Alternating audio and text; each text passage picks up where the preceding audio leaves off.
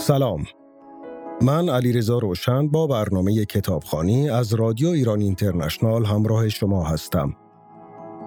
قصه دیوان بلخ، قسمت آخر. قسمت قبلی به اونجا کشید که شهرآشوب آرایش کرد، به ریخت و روی خودش رسید و رفت خونه میرشب، قاپشو دزدید. بهش گفت که آدمای تو میرشب برادر منو گرفتن کردن زندون، اینو آزاد کن. میرشب هم ازش وعده گرفت که یه شب باش بخوابه. بهش گفت با من بخواب، من فردا برادرتو آزاد میکنم. شهرآشوبم بهش گفت که اینجا تو خونه تو شلوغه، بیا بریم خونه من. وعده کردن که میرشب بره خونه شهرآشوب. حالا ادامه داستانو بشنویم ببینیم چی میشه.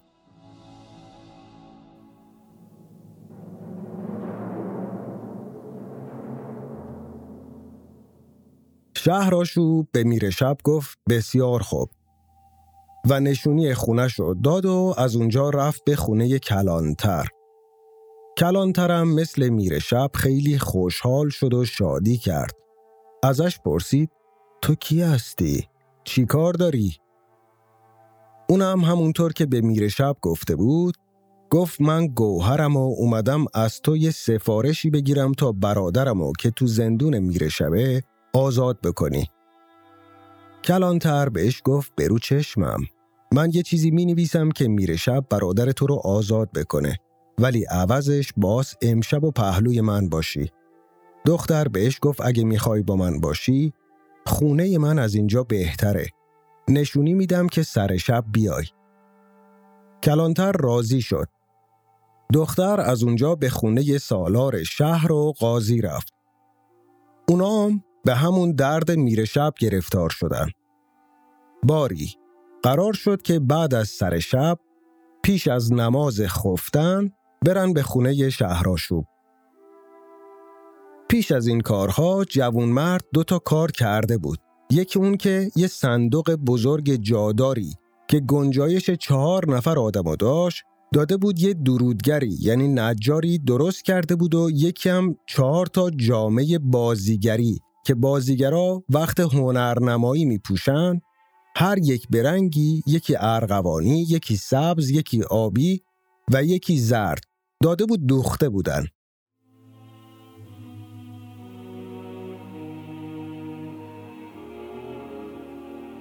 باری سر وقت میرشب در خونه رو کوبید و شهرآشوب در رو بروش باز کرد و آوردش به اتاق پذیرایی. میرشب دید سفره رنگینی چیده است، پر از نون میده و مرغ بریون و لوزینه و آچارها و نقل و نبات با شرابهای انگور کلنجری که از بهترین انگورهای هراته و یه جامش جوری آدمو مست میکنه که از پا میفته. حالا راجب این لغات بگم. نان میده نوشته یک قسم شیرینیه که با شکر و گلاب و بادوم و پسته درست میشه. لوزینم که دیگه میدونید دیگه، لوز که همیشه میخونید. آچارها رو هم گفته که یه جور ترشی هن. از انواع ترشی آچاری. میرشب خوشحال شد. قبل از اون که چیزی بخوره به خواهش شهرآشوب یه نامه‌ای به زندانبان نوشت که پگاه زندانی رو آزاد بکن. بعد شهرآشوب توی جام زرین براش شراب ریخت و داد دستش. میرشب سر کشید. هنوز جام اول از گلوش پایین نرفته بود که جام دوم و سوم بهش داد. میرشب تو جام سوم بیهوش شد. وقتی که بیهوش شد شهرآشوب رختاشو کند و جامه آبی رنگو بهش پوشوند و بردش انداختش تو صندوق. این وسط صدای در بلند شد. شهرآشوب رفت در رو وا کرد. دید سالار شهره. آوردش به اتاق پذیرایی و 1-2 جام شراب بهش خوروند. تو جام سومم بیهوشش کرد. رختاشو کند و جامه ارغوانی بهش پوشوند و توی صندوق پهلوی میرشب جاش داد. بعد نوبت به کلانتر و قاضی رسید. با اونام همین کارو کرد. به کلانتر جامه زرد، به قاضی جامه سبز پوشوند و در صندوق و بست و یه قفل کلانی هم بهش زد، یعنی قفل بزرگ. اینم براتون عرض بکنم جداگانه. این اتفاقی که تو 4 صندوق میفته، آقای بیضایی هم بر اساسش یک نمایشنامه نوشته، این یک اتفاق کهنه. هم در 1001 شب داریم این داستان رو، هم در 1001 روزی که مال فرانسوا پتیس دلاکروواه. این 1001 روز در زمان صفویه. آقای پتیس دلاکروواه جمع و جور بیکنه، مینویسه میبره با خودش فرانسه. دکتر رضا طاهری، محقق ادبیات عامیانه، این کتاب رو تصحیح کردن. انتشارات نخستین کتاب رو در آورده. در واقع یک ترجمه‌ای در دوره قاجار از این کتاب شده که آقای طاهری یک مقدمه مفصل علمی و پژوهشی رو این نوشتن. متن رو هم، متن ترجمه رو هم تصحیح کردن و در یک کتاب در آوردن که همونطور که عرض کردم انتشارات نخستین در آورده. این داستان رو در 1001 روز هم میتونید بخونید. حالا من بعداً بخشای از 1001 روز رو براتون خواهم خوند. اجالتا فقط بدونید. ازش بگذاریم بریم سراغ داستان. صبحی اینجا یه چیزی رو اضافه میکنه که بعد نیست بخونم. میگه بعضیا گفتن که وقتی میرشب به خانه شهرآشوب اومد و نامه رو به زندانبان نوشت و خواست که شرابی بخوره، صدای در بلند شد. نگو کلانتره. میرشب دست باچه شد. گفت این کیه؟ شهرآشوب گفت من نمیدونم. خدا کنه پدرم نباشه. برای اینکه اگه اون باشه خیلی غیرتیه و پرزورم هست. شاید شکمتو پاره بکنه. میرشب بهش گفت اگه اون باشه من چی کار بکنم؟ شهرآشوب بهش گفت نمیدونم. میرشب رنگش پرید و گفت زود یه فکری به حالم بکن. شهرآشوب بهش گفت بیا برو تو صندوق قایم شو تا ببینم چی میشه. میرشب رفت تو صندوق. بعد از میرشب کلانتر، بعدش هم سالار شهر و آخر سر قاضی اومد. چون بعد از قاضی کسی در و نزد، به بهونه بازی قایم موشک قاضی مست رو کرد تو صندوق و درشو بست. صندوق 4 نفر از بزرگای بلخ و تو شکم خودش جا داد و اونا از سر شب تا سفیدی صبح از خوردن شراب کلنجری مست و خراب بودن. یواش یواش به هوش اومدن. اول خیال میکردن تو رخت خوابن. بعد فهمیدن که تو رخت خواب قاعدتاً آدم از این آسوده تره. اینجا کجاست؟ اینا همخوابه کی هستن؟ نمیدونستن. رفته رفته همدیگر رو شناختن و هر 4 تا انگشت به دهن سرگردون مونده بودن که چجوری تو صندوق رفتن و چجور از اینجا بیان بیرون که آبروشون جلوی مردم نریزه. حالا اینا رو با این حال تو صندوق داشته باشیم. بریم سراغ شهرآشوب و جوانمرد.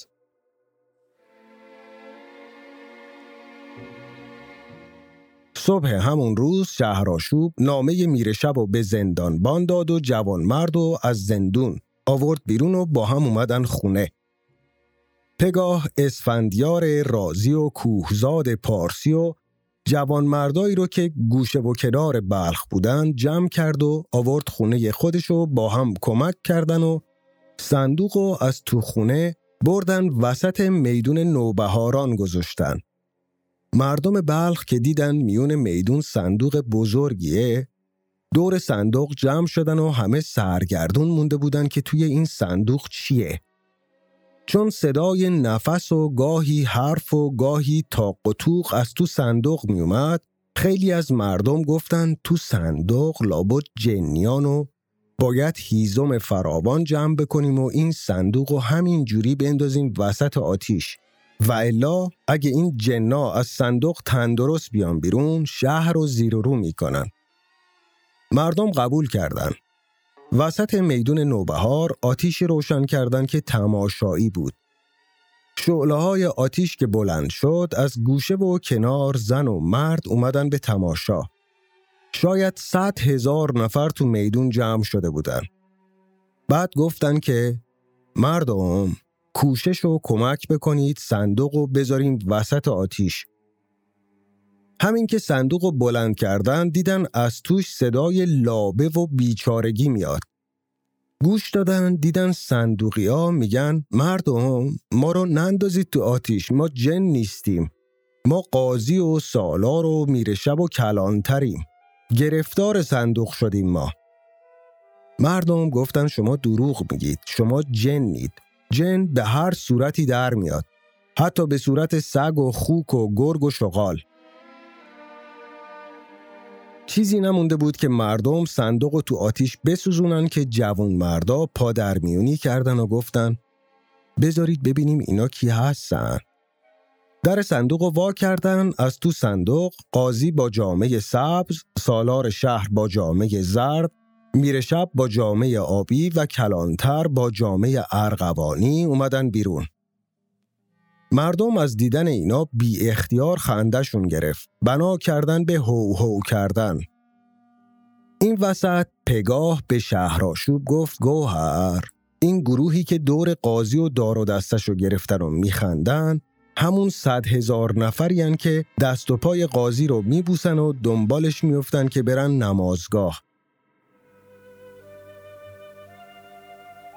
وقتی این 4 نفر از زیر چشم به گوهر نگاه کردن دیدن این گوهر همون شهرآشوبه و زنده است. قاضی اون وقت خیلی چیزا فهمید که این بلاها رو شهرآشوب به سرش آورده. گفت دختر، بیهوده به تو شهرآشوب نمی گفتن. اون روز که مهرک به حال دلسوزی کرد و از من جدا شد من فهمیدم خیلی بلاها سرم میاد. و بعد رو کرد به مردمی که دوروبرشون رو گرفته بودن. راه رو بروشون بست و گفت بذارید ما از میون شما بریم یک گوشه‌ای. ما کاری نکردیم که شما به این روزمون نشوندین. ما همیشه دین و دنیای شما رو روبرا می کردیم. شهرآشوب بهشون گفت شما هر کاری که می کردین برای سود خودتون بود. سود شما تو زیان مردم بود. شما مثل دیوانه های مارستان ری بودید. مگه نشنیدین که محمد زکریای رازی اون پزشک دانشمند سالهای پیش تو شهر ری مارستانی درست کرده بود که بیمارا رو اونجا نگهداری و درمون میکرد و میون اونا چند تا مشنگ بود. یه روز بهش خبر دادن که چه نشسته‌ای که مارستانت به هم خورده. مشنگا تو بیمارستان قوقایی به پا کردن. اول بنای خنده و آوازخونی گذاشتن، بعد به جون بیمارا افتادن که بلند شید و با ما تو شادی کمک بکنید. به ساز و آواز ما برقصید و الا شما رو با چوب و کتک از اینجا بیرون میکنیم. بیچاره بیمارها، اونایی که توانایی نشست و برخاست نداشتن، زیر چوب و دست و پای مشنگا له شدن و اونایی که میتونستن تکونی بخورن و از جا بجنبن بلند میشدن و 2-3 قدم که راه میرفتن بیحال میافتادن رو زمین و اونا هم زیر دست و پای مشنگا میموندن. وقتی محمد زکریا فهمید با شاگرداش سراسیمه اومد به بیمارستان. مشنگا رو گرفت و گفت زنجیر به گردنشون بندازید، به پاهاشون هم کنده بزنید و جاشون هم از بقیه بیمارا جدا بکنید. شما هم همینطورید. وسط یه دسته مردم بینوا و رنج دیده و بیچاره افتادید و میخواید خوش بگذرونید و مردم هم وسیله خوشگذرونیتون بشن. همون کاری رو که محمد زکریای رازی با مشنگای ری کرد ما باز با شما بکنیم. اون 4 نفر رو با همون جامه‌های بازیگری که هر کدومشون یه رنگی بود دور شهر گردوندن و بعد بیرونشون کردن و از جوان مردا و پیروای شاه مردان 1 نفر رو جای قاضی و 3 نفر رو به جای اون 3 تا گذاشتن. این خبر به همه جا پراکنده شد و مردمی که دور از شهر و خونه خودشون جاهای دیگه زندگی می‌کردن برگشتن به بلخ. از در دروازه توس اول کسی که برگشت مهرک و مادرش بود و از دروازه بخارا زیتون و پسرش. چشما رو به دیدار هم روشن کردن و دلها رو گلشن.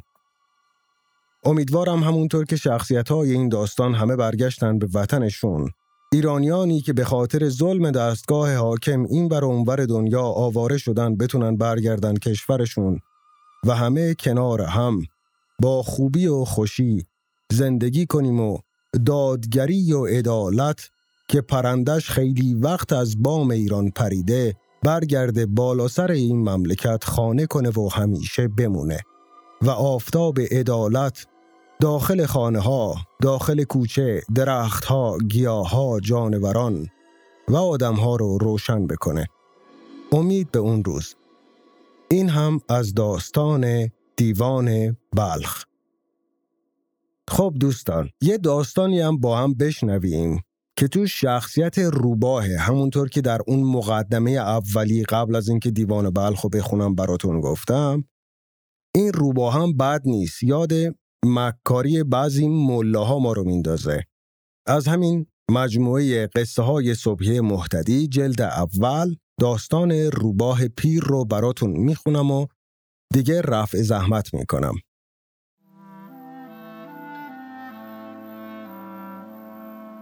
روباهی بود که میون روباهای دیگه به افسونگری زبون زد شده بود و نه تنها مرغ و خروسا از دستش به تنگ اومده بودن، بلکه جونورای دیگه هم که اون دور و ور بودن مزه بدجنسی و ناپاکیشو چشیده بودن و هر وقت از دور اونو میدیدن یه گوشه‌ای پنهون میشدن.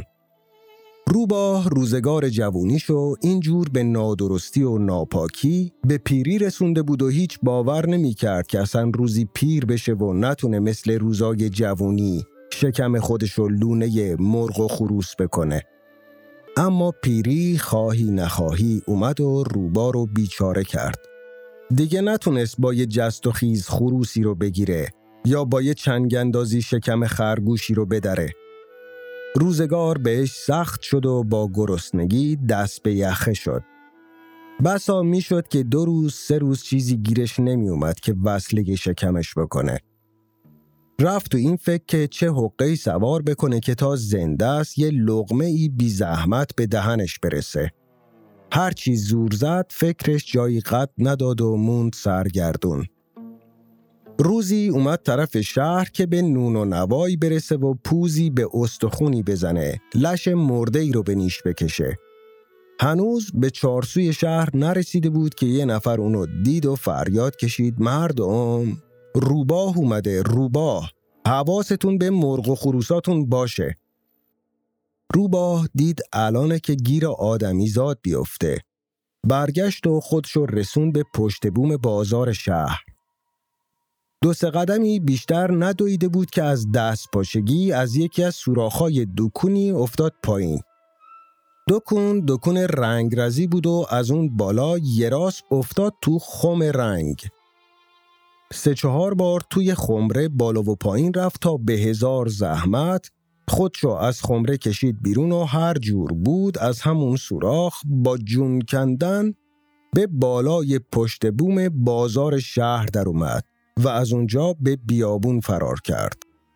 صبح که شد روباه به خودش یه نگاهی کرد، دید پوستش خوش رنگ شده، نیلی شده و گاهی دم به سبزی میزنه.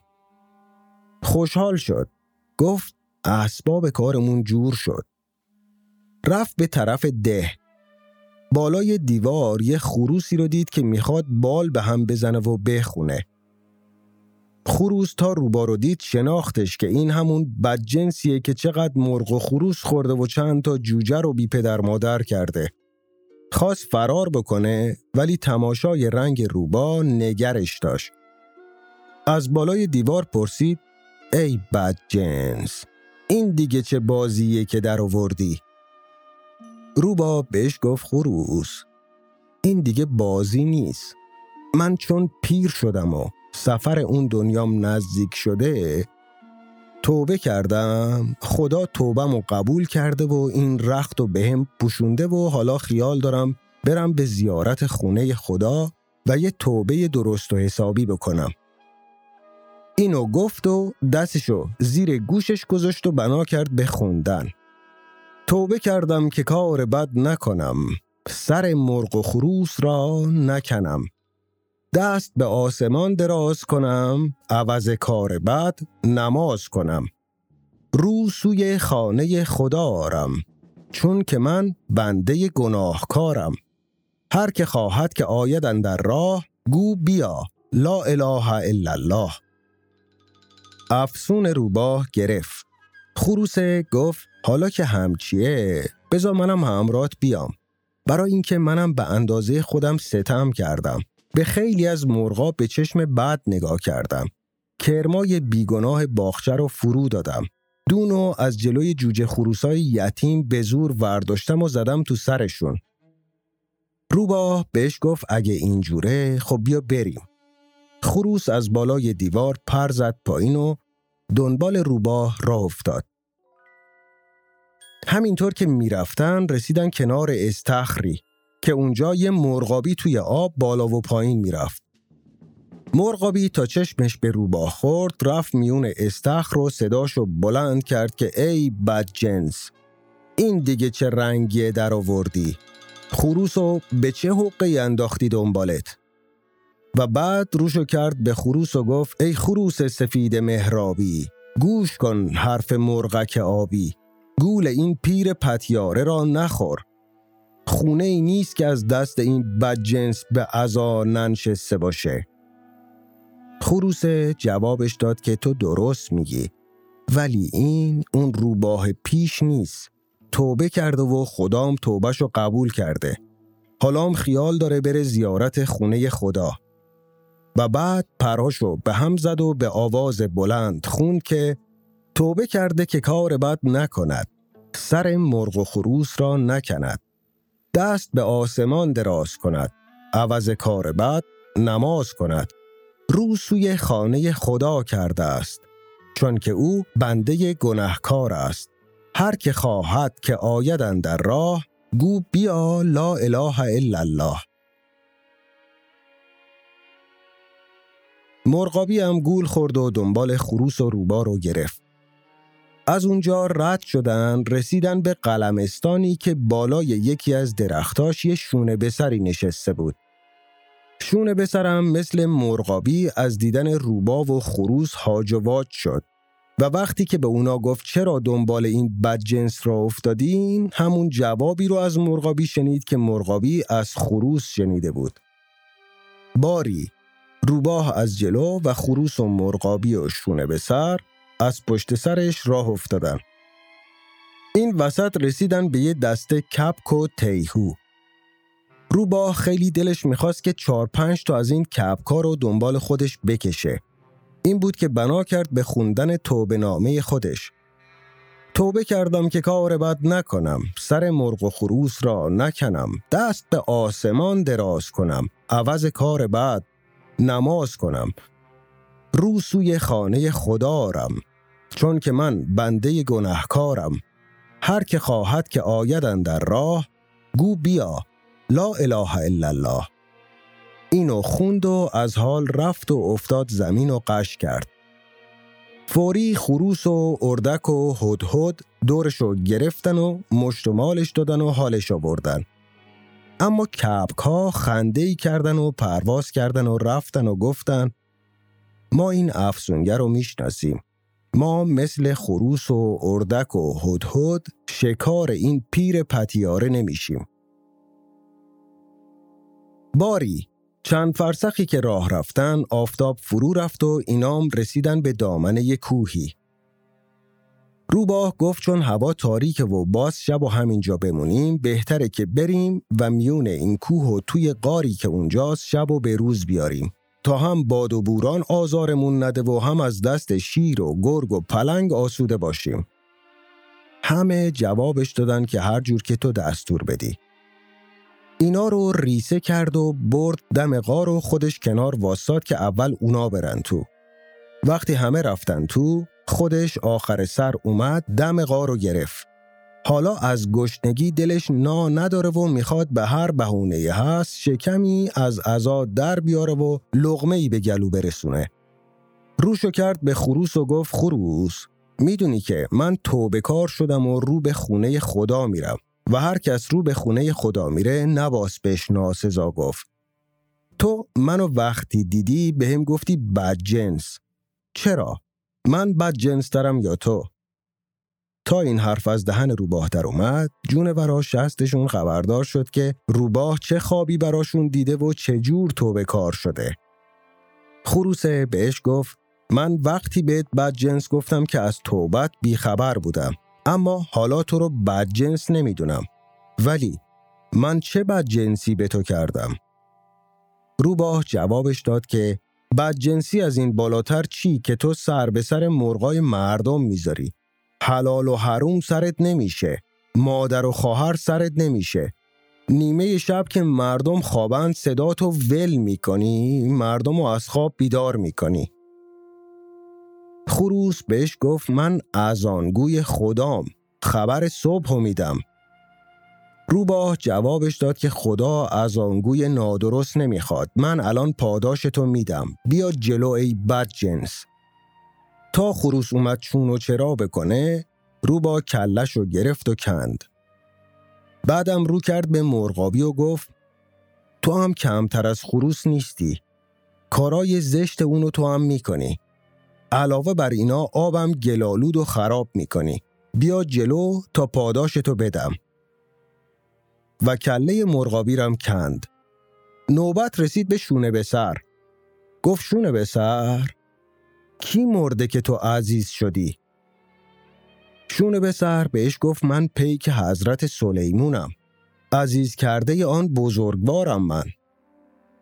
روباه بهش گفت این حرفا رو بذار کنار، اون روزی که سلیمان با تو کار داشت و از بیابی در زحمت بود و دنبال تو فرستاد، تو چشم چرونی میکردی، رفته بودی سراغ بلقیس به شهر سبا و برا سلیمون تیکه گرفتی.